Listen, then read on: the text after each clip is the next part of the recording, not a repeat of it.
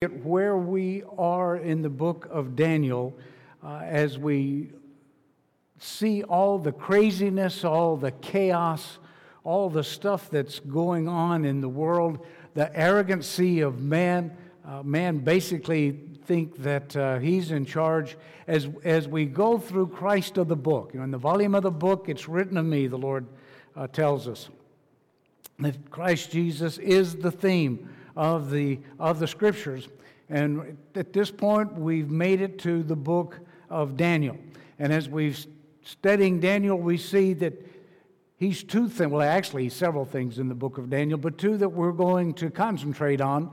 One is he is the great protector, and the other is he is the rock that crushes. Now, it's going to take us 2 weeks, 2 more weeks, today and next week to get through Daniel.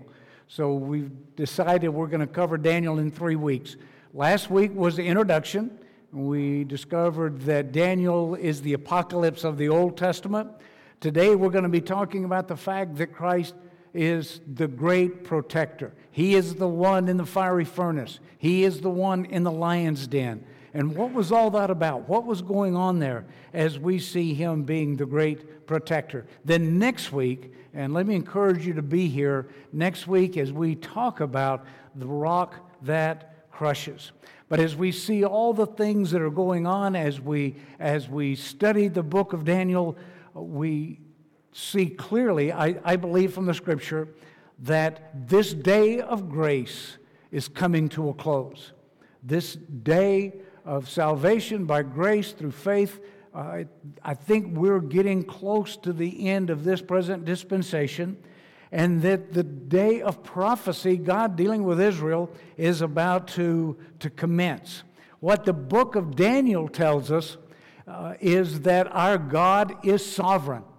What the book of Daniel tells us and shows us is that God rules supreme over all. That nations rise, that nations fall, but God himself is over all. The strong politicians, the charismatic politicians, the figures that have marched through history, they have come in and then they have gone out like a vapor, like a puff of smoke. And so they sit on thrones, they sit on kingdoms, they sit in oval offices, they take themselves seriously, but the bottom line is that God himself is over all. And as those who belong to him, our faith, our confidence, our hope is in the Lord Jesus Christ. Matter of fact, Daniel 4:17 says that the Most High rules in the kingdom of men and gives it to whosoever he will. Let's remember that God rules in the kingdom of men, he gives to whosoever he will. The conditions that exist today, the attitude that exists today, I believe conveys the thought that we are indeed living in the last days, and that we're entering a time that God's Word describes concerning the tribulation period, the perilous times that are come right before that. Look at 1 Thessalonians with me real quick. Just as we get into this morning, I want to remind you of 1 Thessalonians. 1 Thessalonians chapter 5. 1 Thessalonians chapter 5, starting with verse 1. 1 Thessalonians chapter 5, as we get into this prophecy in Daniel, especially next week, it's going to be critical that you remember this portion of Scripture next week as we get into that. But look at 1 Thessalonians chapter 5, verse 1. But of the times and the seasons, brethren, you have no need that I write unto you. For yourselves know perfectly that the day of the Lord so comes as a thief in the night. For when they shall say peace and safety, then sudden destruction comes upon them as travail upon a woman with child, and they shall not escape. But you, brethren, are not in darkness. Remember, Paul's talking to the church, the body of Christ. He's talking to these Gentiles in Thessalonica who are now members of the body of Christ. But you, brethren, are not in darkness, that day should overtake you as a thief. You are all the children of light and the children of the day. We are not of the light. We are not of the night, nor of the darkness. Verse 6, therefore let us not sleep as do others, but let us watch and be sober. Folks, that's what I'm trying to do as we present these messages, especially over the last few weeks. We want to watch.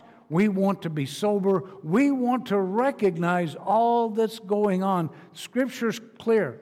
But because of who we are as members of the body of Christ, looking for that blessed hope, the rapture, what's all about to start taking place is not going to come upon us like a thief in the night, that we are going to be aware of all that's going on. It's important that we look at Daniel, like I said, in 3 parts. Part 1 we covered last week.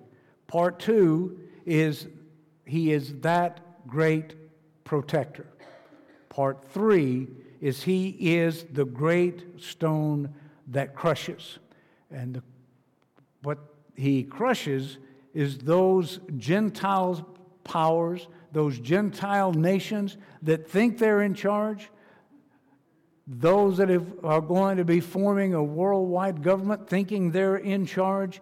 They will be subdued. You know, it's interesting that when Christ went into the wilderness and he suffered the temptation there, remember in Luke chapter 4, Satan comes and he offers the Lord all the kingdoms of the world. He took him on a high place and he showed him all the kingdoms of the world.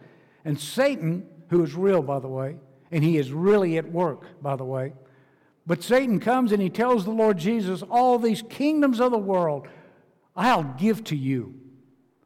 Now, isn't it interesting that the Lord didn't say, what are you talking about, Lucifer? You don't own these kingdoms. You're not in charge of these. You can't give them to anybody. He didn't say that. You know why? Because Satan is the god of this world. He does control those kingdoms, those nations. They are his to give. And the Lord Jesus, what did he do? Get thee behind me, Satan. He did not fall for that trap. There is going to come a time, this beast, this Antichrist, this world leader is going to come on the scenes. Satan is going to offer it to this individual who's going to think of himself as the Messiah. This individual that we're going to be spending quite a bit of time talking about next week in his power, his authority, with the false prophet, doing things that's going to convince people that he is the true Messiah. They're even going to say he has been resurrected from the dead. And the world is going to go after him. They're going to follow him. And what's going to happen is Satan's going to offer him the kingdoms of this world, and he's going to say, I'll take them. We're going to be talking about that next week. But today I want us to talk about our great protector. Christ is the great protector. Turn with me to Daniel chapter 3. Daniel chapter 3. The nation of Judah has been taken into captivity. They're in Babylonian captivity. Israel, Samaria, the 10 northern tribes, they've been taken into captivity about 115 years prior to this. About 115 years prior to Judah going into captivity, Israel, the northern kingdom, it goes into captivity. But now we have Judah going into captivity. Daniel is written in captivity, just as Ezekiel is going to be written in captivity. What's interesting, and when we get here, is God has blessed his people in the land.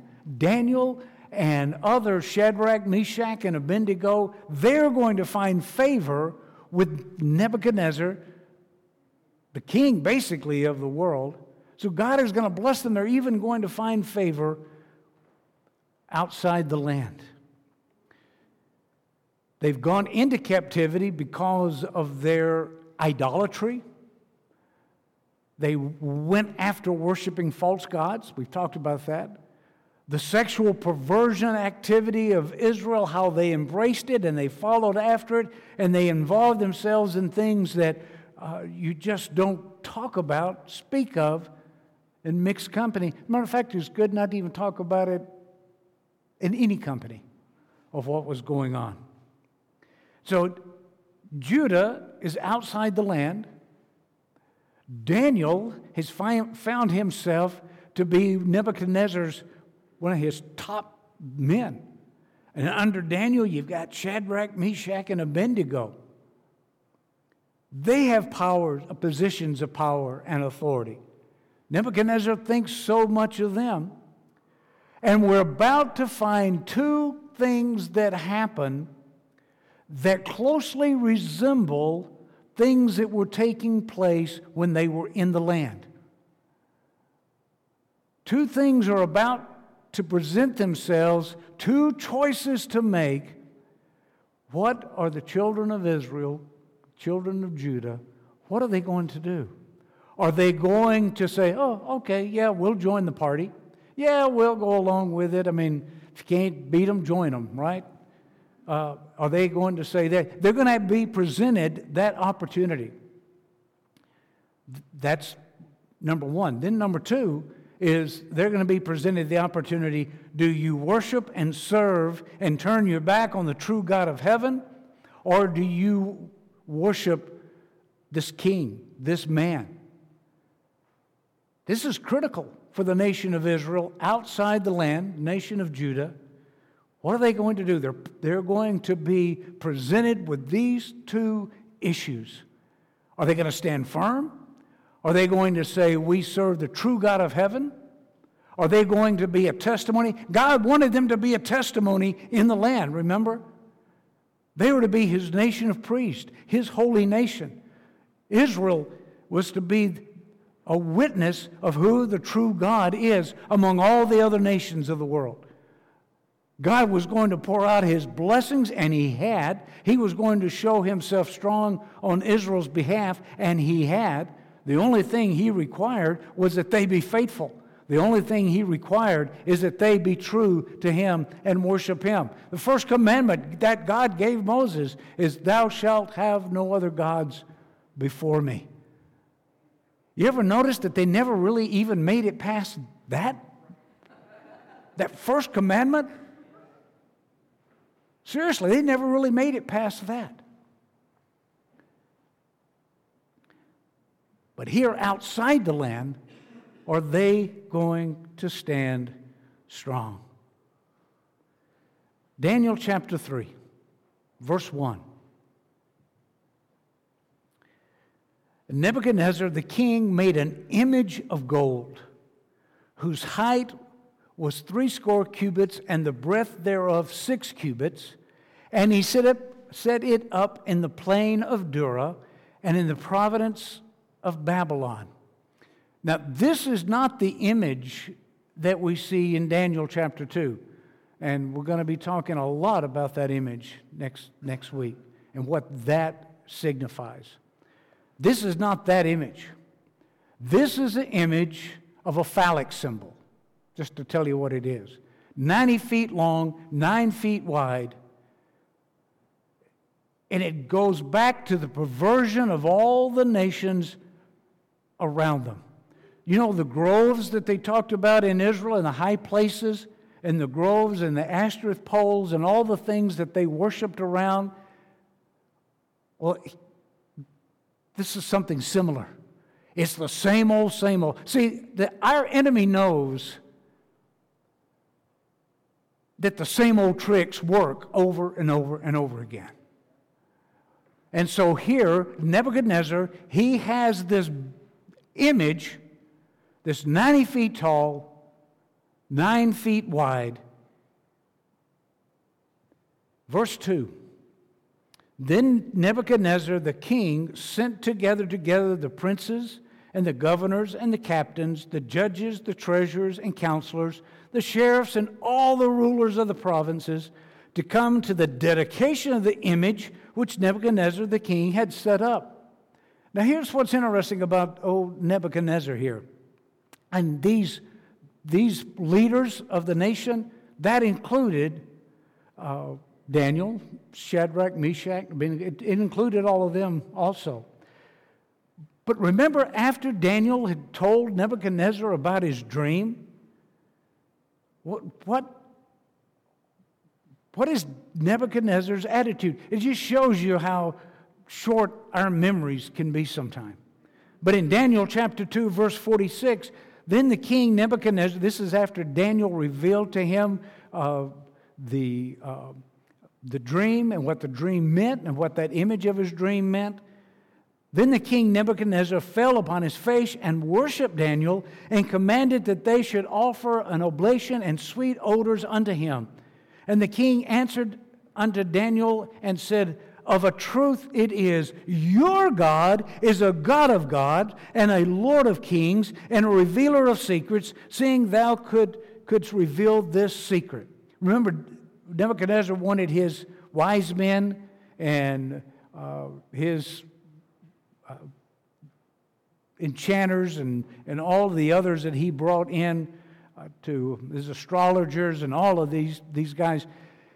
He wanted them to not only interpret his dream, but he wanted them to tell him what the dream was. And that was kind of a catch. And they couldn't do it. Only Daniel could. As a matter of fact, you know how Daniel found out? Daniel went to Shadrach, Meshach, and Abednego and said, hey guys, join me in prayer. We need to pray about this, because Nebuchadnezzar had already told his captain, because the wise men said, hey, Nebuchadnezzar, we can interpret the dream for you. Yeah, that's a piece of cake. They really couldn't. But they couldn't if they didn't know what it was. They couldn't even make something up if they didn't know what it was. Nebuchadnezzar basically said that in chapter 2. He said, no. If I tell you what the dream was, and by the way, he couldn't remember it anyway. He said, but if I tell you what the dream was, then you're just going to come up with something, and it's not going to work that way. You tell me what the dream is, what the dream was, then you interpret it. So Daniel gets Shadrach, Meshach, and Abednego, and they come together and they pray over, Lord, you've got to reveal it to Daniel. You've got to reveal it to me what that dream was. And sure enough, God does that. And here's Nebuchadnezzar's result. He's saying, your God is the true God of heaven. Your God is wonderful. Verse 49 of chapter 2, then Daniel requested the king that set Shadrach, Meshach, and Abednego over the affairs of the province of Babylon, but Daniel sat in the gate of the king. This is when Nebuchadnezzar acknowledged them and made them important officials. And then he builds this statue, this phallic symbol, and he wants everybody to bow down to it. And I'm sure Shadrach, Meshach, and Abednego are thinking, well, thanks, Dan. Because they weren't in that position until now. This is another fine mess you've gotten us into. Verse 49, chapter 3, starting with verse 1, Nebuchadnezzar built this, and he said, I want you all to bow down to that image.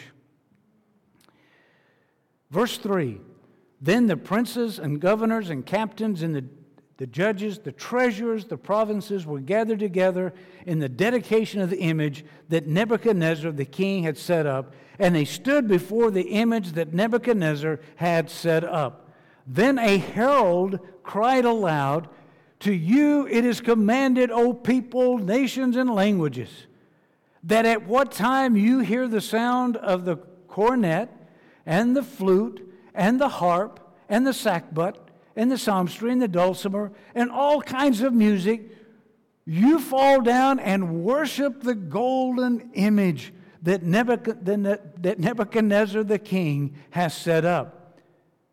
And whosoever falleth not down and worships shall the same hour be cast into the midst of the burning fiery furnace. So it kind of gives you an idea how serious Nebuchadnezzar is seeing this image. How important this image, it's 90 feet tall, 9 feet wide, are to him. Verse 8. Wherefore, at that time, certain Chaldeans came near and accused the Jews. See, I think this means that the Jews had finally, at least outside the land, a good number of them had learned their lesson. You don't worship that. You don't bow down to that. You don't allow that love and attention. That's not of God. It was a ploy of Satan. Hey, it worked in the land. Let's make it work here.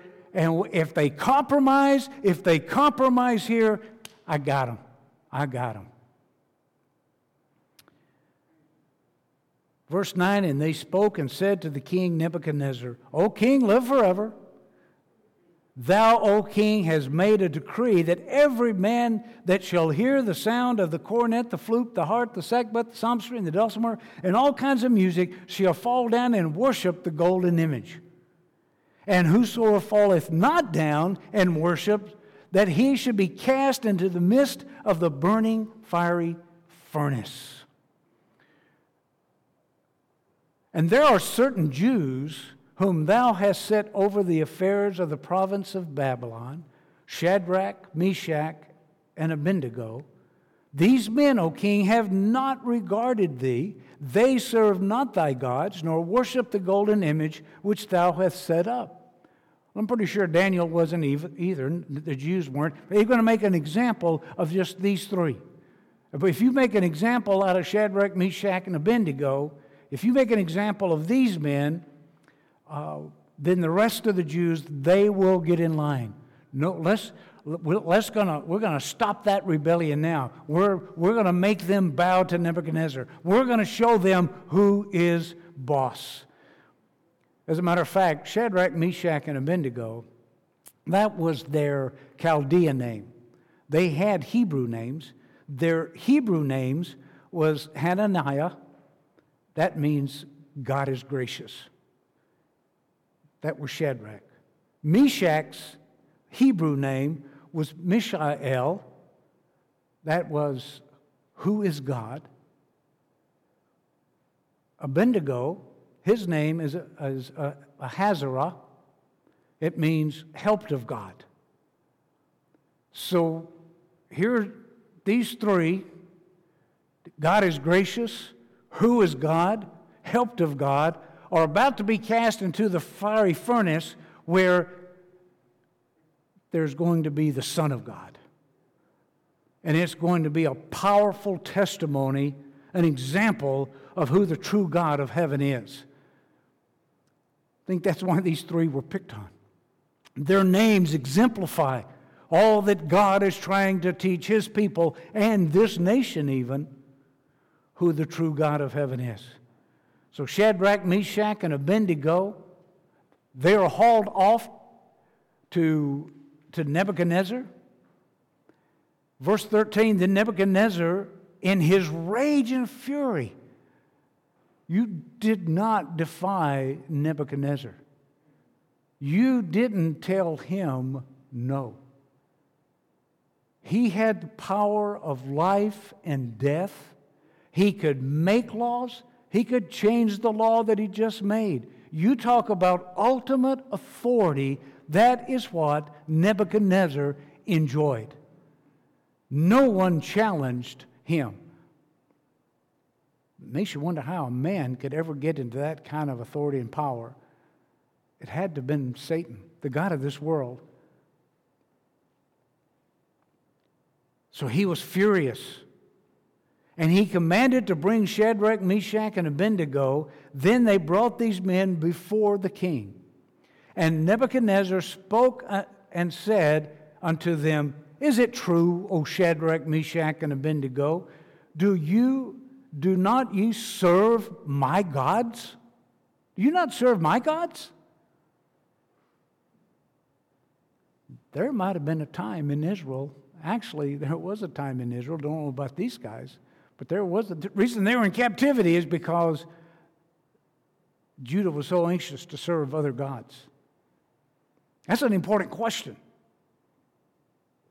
Do not ye serve my gods, nor worship the golden image which I have set up? Remember, Nebuchadnezzar is already admitting that the true God of heaven is Daniel's God. Boy, had he kind of flip-flopped on that. Now, if you be ready, that at what time you hear the sound of the cornet, the flute, the harp, the sackbut, the psaltery, and the dulcimer, and all kinds of music, that you fall down and worship the image which I have made, well, that's good. But if you worship not, you shall be cast the same hour in the midst of a burning fiery furnace. And who is that God that shall deliver you out of my hands? I can just hear him saying it like that. Well, you're about to find out, Nebi. You're about to find out. And who is that God that shall deliver you out of my hands? See, these kings really thought themselves gods.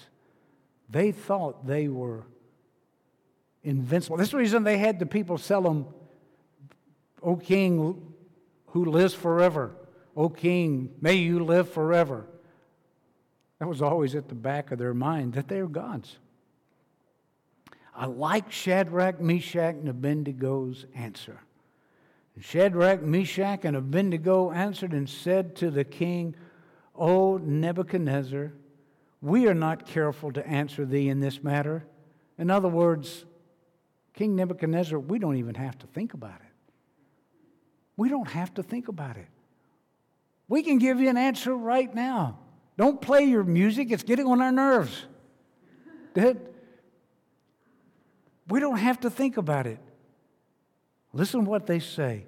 If it be so, our God whom we serve is able to deliver us from the burning fiery furnace.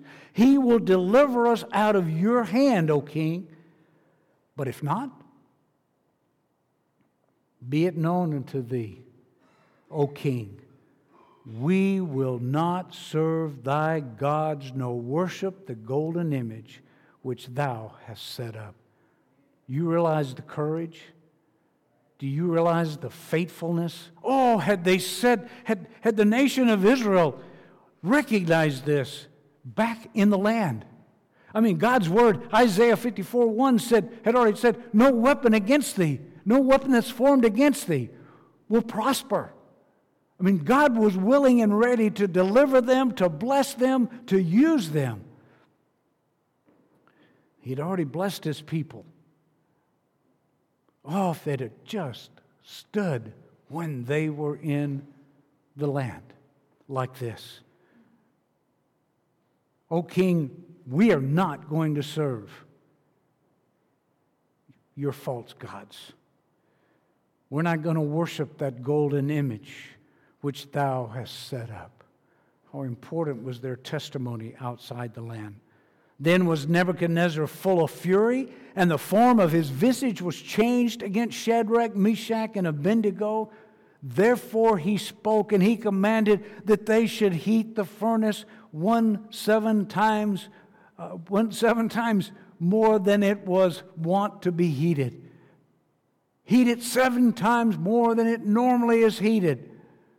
Get it so hot. And he commanded the most mighty men that were in his army to bind Shadrach, Meshach, and Abednego and to cast them in the burning fiery furnace. So he looked at his soldiers, he looked at his men, and he picked the strongest, the most valiant, the most mighty soldiers that he had. And I think this was God's way of saying, even your most mighty can't stand up against me. If it didn't do anything else, it got rid of those really strong guys. The most mighty in his army, they were going to be taken out with this activity. He commanded the most mighty men that were in his army to bind them.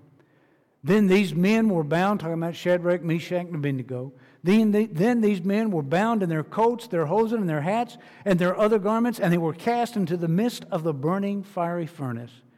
And therefore, because of the king's commandment was urgent, and the furnace exceedingly hot, the flame of the fire slew those men that took up Shadrach, Meshach, and Abednego. And these three men, Shadrach, Meshach, and Abednego, fell down bound into the midst of the burning fiery furnace. Then Nebuchadnezzar the king was astonished. And he rose up in haste, and he spoke, and he said unto his counselors, Did not we cast three men into the furnace? Well, they answered, That's true, king. Didn't we throw three men in as he was looking in? 1, 2, 3, 4. What? 1, get out of the way. 1, 2, 3, 4? And he answered and said, Lo, I see 4 men loose, walking in the midst of the fire, and they have no hurt, and the form of the fourth is like the Son of God. The Lord Jesus Christ was in that furnace saying, I am your protector, and there is nothing that's going to harm you when I am around. And had they served him in the land when he was ready to bless them, he would have done so. But because of their faithfulness, because of their stand, God is showing himself strong on behalf of his people. I am your protector. Not only did God keep them safe, let's read on. Look at verse 27. And the princes and the governors and the captains and the kings and counselors being gathered together saw these men upon whose bodies the fire had no power, nor was a hair on their head singed, neither were their coats changed. Look at that last part. Nor the smell of fire had passed on them. They didn't even smell like smoke. You talk about a miracle. It's exactly what God was performing. This is exactly what God was wanting to do with his people. I will show myself strong on your behalf. I will show these nations who the true and living God is. And over and over and over again, he did. Quickly, Daniel chapter 6. There's another one. There's another one where he shows himself strong on their behalf. Chapter 6, Daniel is promoted. This time it's not Nebuchadnezzar. Nebuchadnezzar and his son, they're those two of those rulers that have just passed out of the way. They're gone. Now it's the Medes and Persians, but God is still blessing his people. Daniel is going to be promoted in Darius's kingdom. See, God was blessing. So chapter 6, Daniel is promoted. But Daniel signs a very foolish decree. Must have been a pretty arrogant man. And some of the other rulers, some of the other governors, some of the other leaders, they didn't like Daniel because he got promoted to that top level. They were jealous. And so they how can we get to Daniel? What can we do to knock him off of his high horse? And they said, we can't find any fault. His numbers are good. He serves faithfully. He's just a good individual. What can we do? If we can get him. The only area in his life is this God he serves, that he's faithful to, that he loves.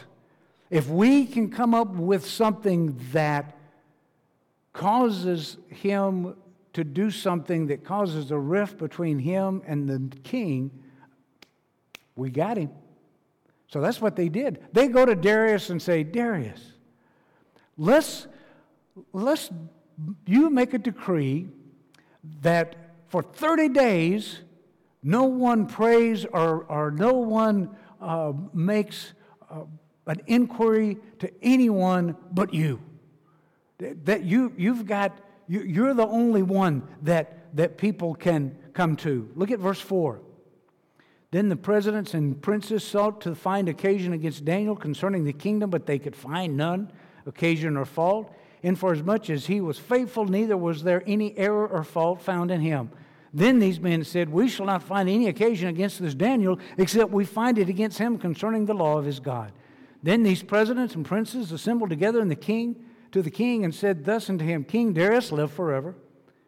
All the presidents of the kingdom, the governors and the princes, the counselors, the captains have consulted together to establish a royal statute and to make a firm decree that whosoever shall ask a petition of any god or any man for 30 days, save of you, O king, he shall be cast into the den of lions. These people, they were pretty fierce. Fiery furnace, a den of lions. Now, O king, establish the decree and sign the writing, that it be not changed according to the law of the Medes and Persians, which altereth not. Wherefore King Darius signed the writing and the decree. He liked the idea. What an imbecile. Yeah, I like that. Yeah, I'm the king. I'm the one that's all powerful. Yeah, nobody can ask of any God. Let them come to me if they want anything. That just really stroked his ego. Verse 10, now when Daniel knew that the writing was signed, I think that's important. Daniel knew the new law. When Daniel knew that the writing was signed, he went into his house, and his windows being open in his chamber toward Jerusalem, he kneeled upon his knees 3 times a day, and he prayed, and he gave thanks before his God as he did before. He didn't go into his closet and shut the door and go, I hope they don't see me. I know what the law is, but I hope they don't notice. He opened the windows. Here was God's opportunity to show himself strong on Daniel's behalf. Yes, Darius, I know you've signed this law, but you are not my God. You are not the one who can deliver me from diddly. Darius, it's time for you to realize who the true and powerful God of all creation is. Talk about courage. So when Daniel knew that the writing was signed, he throws open his windows. Verse 11, and then these men assembled and found Daniel praying and making supplication before his God. Then they came near and spoken before the king concerning the king's decree. Have you not signed a decree that every man that shall ask petition of any god or man within 30 days, save thee, O king, shall be cast into the den of lions? And the king answered and said, this thing is true, according to the law of the Medes and Persians, which altereth not. Daniel could have compromised. Daniel could have said, well, it's just 30 days. And in 30 days, poof, it'll be gone. And so I can pray in silence, and I can go on vacation. I can do something. I can play it low key. But that was not what Daniel did. He didn't play it low key. He didn't compromise. He took a firm stand.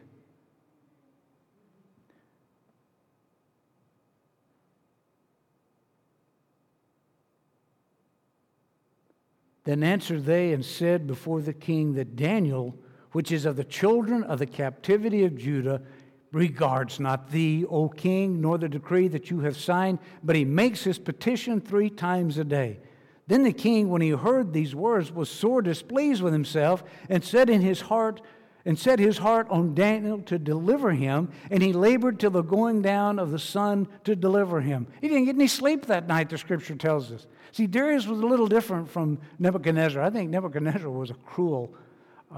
His life came to an end realizing who the true God is. But Darius, he liked Daniel. And he went, oh, what have I done? What an idiot I am, basically. Then verse 15. Verse 14 says that he was displeased with himself, and he labored till the going down of the sun to deliver him. Then these men assembled unto the king and said unto the king, Know, O king, that the law of the Medes and Persians is that no decree nor statute which the king established may be changed, except by a sovereign God who's getting ready to show you who really is in charge. Then the king commanded that they brought Daniel and cast him to the den of lions. Now the king spoke and said unto Daniel, Thy God whom you serve continually, he will deliver thee. But Darius says, I got faith in your God, Daniel. And a stone was brought and laid upon the mouth of the den, and the king sealed it with his own signet. See, Darius didn't have the same authority that Nebuchadnezzar had. Nebuchadnezzar, he could make a law, then change it back, he was sovereign. Darius was not. Once a law had been decreed, even though he did it, he was stuck with it. He couldn't change. Verse 18, Then the king went to his palace, and he passed the night fasting. Neither were instruments of music brought before him, and his sleep went from him. Then the king arose very early in the morning and went in haste to the den of the lions, expecting to find Daniel just ripped to shreds, because they didn't feed these lions much, I'm sure.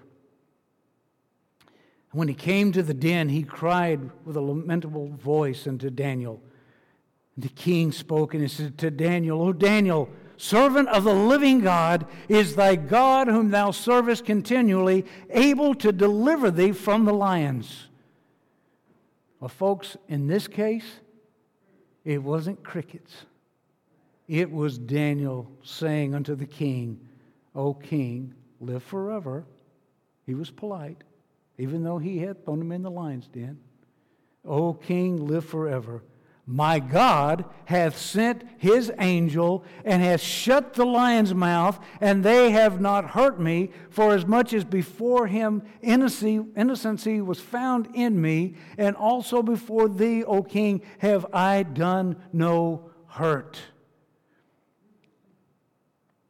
Then was the king exceedingly glad for him, and commanded that they should take Daniel up out of the den. So Daniel was taken up out of the den, and no manner of hurt was found upon him, because he believed in his God. Oh, can you imagine, had Israel been as faithful in the land, the blessings that would have come from God on them, and the testimony that they would have enjoyed. Verse 24 tells us that Darius then goes, hey, take all these guys that accused him and their wives and their children. I didn't say he was a nice man. I guess he just wasn't as mean as Nebuchadnezzar. And then he throws all those guys and fed the lions with them. To me, that's cruel. But it was God who was in the lion's den with Daniel, serving as the great protector. And he always has been. He always will be. And by the way, folks, whether you're talking about Shadrach, Meshach, and Abednego, or you're talking about Daniel in the lion's den, there comes a time, please don't forget, if you didn't hear anything else in this sermon, remember this. From this story and from other stories, God is to be number one in our lives. Amen?